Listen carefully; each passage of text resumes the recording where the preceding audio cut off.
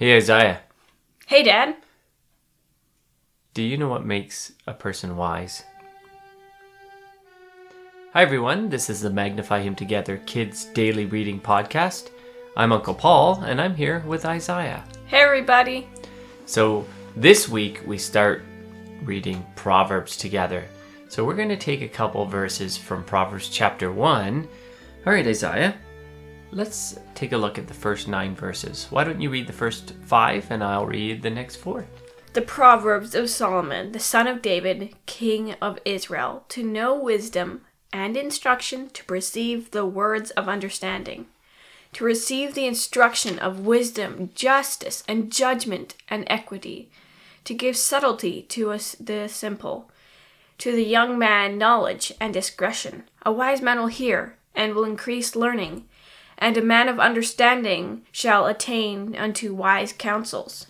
To understand a proverb and the interpretation, the words of the wise and their dark sayings, the fear of Yahweh is the beginning of knowledge. But fools despise wisdom and instruction. My son, hear the instructions of thy father, and forsake not the law of thy mother, for they shall be an ornament of grace unto thy head, and chains about thy neck. What were some things that lead to wisdom? Listening, in verse 5. Yeah. It's funny, eh?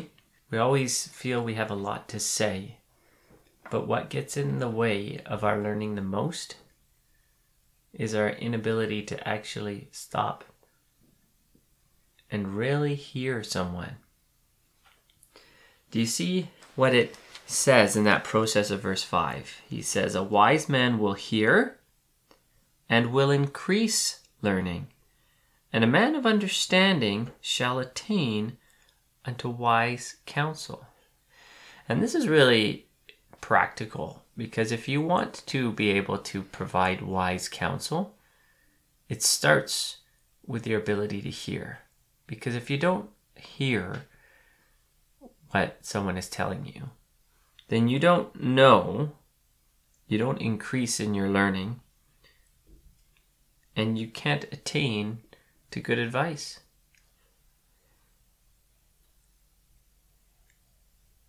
And that becomes a very practical point that we're told in verse 8, where he says, my son, hear the instruction of thy father, and forsake not the law of thy mother.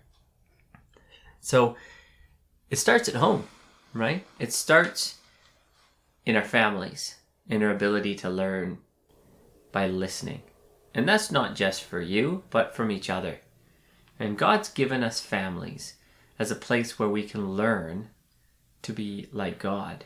It's a safe place where we can make mistakes, where we can practice being like God. And do you know what? If we listen and we learn by listening, the result is something interesting. It's verse 9. I want to read that for us again. For they shall be an ornament of grace unto thy head, and chains about thy neck.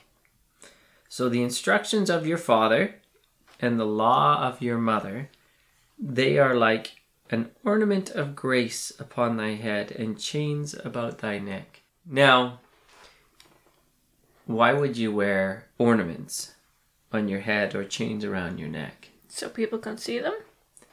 Yeah, people see it, and they come to a conclusion.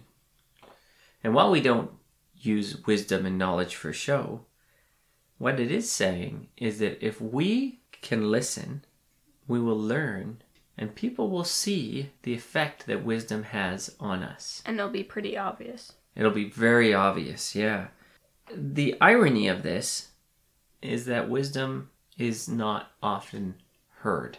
In fact, if you look in verse 20, if we were to move forward, you see what it says about wisdom? It's described as a woman, and what's she doing?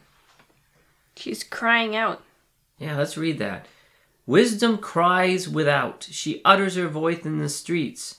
She cries in the chief places of concourse, in the openings of the gates, in the city, the uttering of her words, saying, How long, ye simple ones?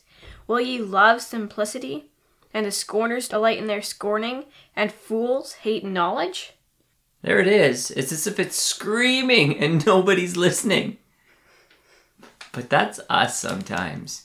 In a conversation, you might think that one person talks and the other person listens, and then they think about what they heard and then they reply. Do you know what actually happens in most conversations? Everyone's talking and no one's listening, and then everyone talks again. Yeah, and maybe I'm not talking while you're talking, but usually I'm taking that time that you're talking to think about how I'm going to respond to what I think you're saying. Not listening to what we're actually saying. And that happens a lot of the time, where you can have a conversation with someone and you, at the end of it, wonder if you're actually talking to each other. Not just talking to yourself. Yeah, and that's a warning. And that is probably the most important thing, whether it's listening to someone talking or whether it's listening to God's word. If we want to be wise, it starts with hearing and understanding, and only through that process can we attain to wise counsel. Well, we hope you have a fantastic week. Thank you for listening to the Magnify Him Together Kids Reading Podcast, and we hope you enjoy hearing the Proverbs this week in your daily readings. Bye, everybody!